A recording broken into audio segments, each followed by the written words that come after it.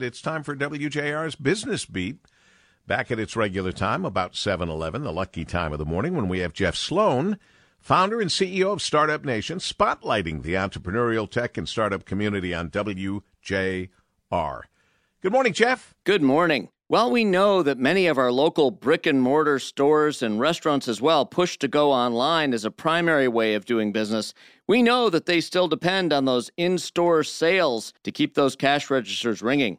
So here are a few tips on how to keep those customers coming in-store and spending. Number one, it is critical to keep the rapport and spirit of in-store staff upbeat. Remember, your brand, and therefore your success, is tied entirely to that critical touch point that happens between your staff and your customers.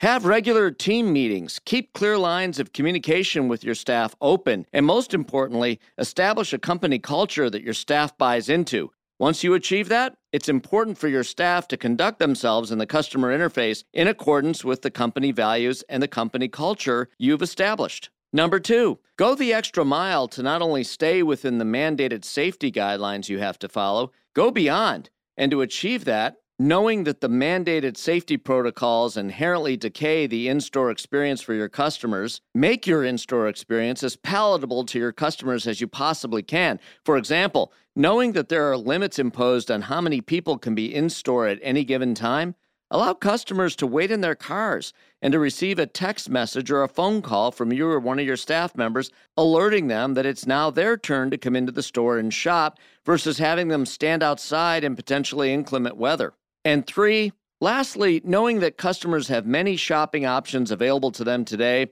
and knowing that the online buying option is a highly attractive one for many reasons, don't forget to show your appreciation to those customers who do come into your store to shop and spend with you.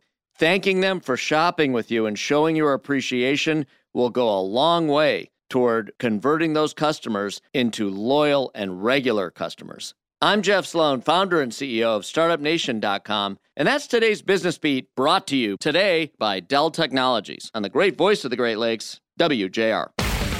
This segment brought to you by Dell Technologies.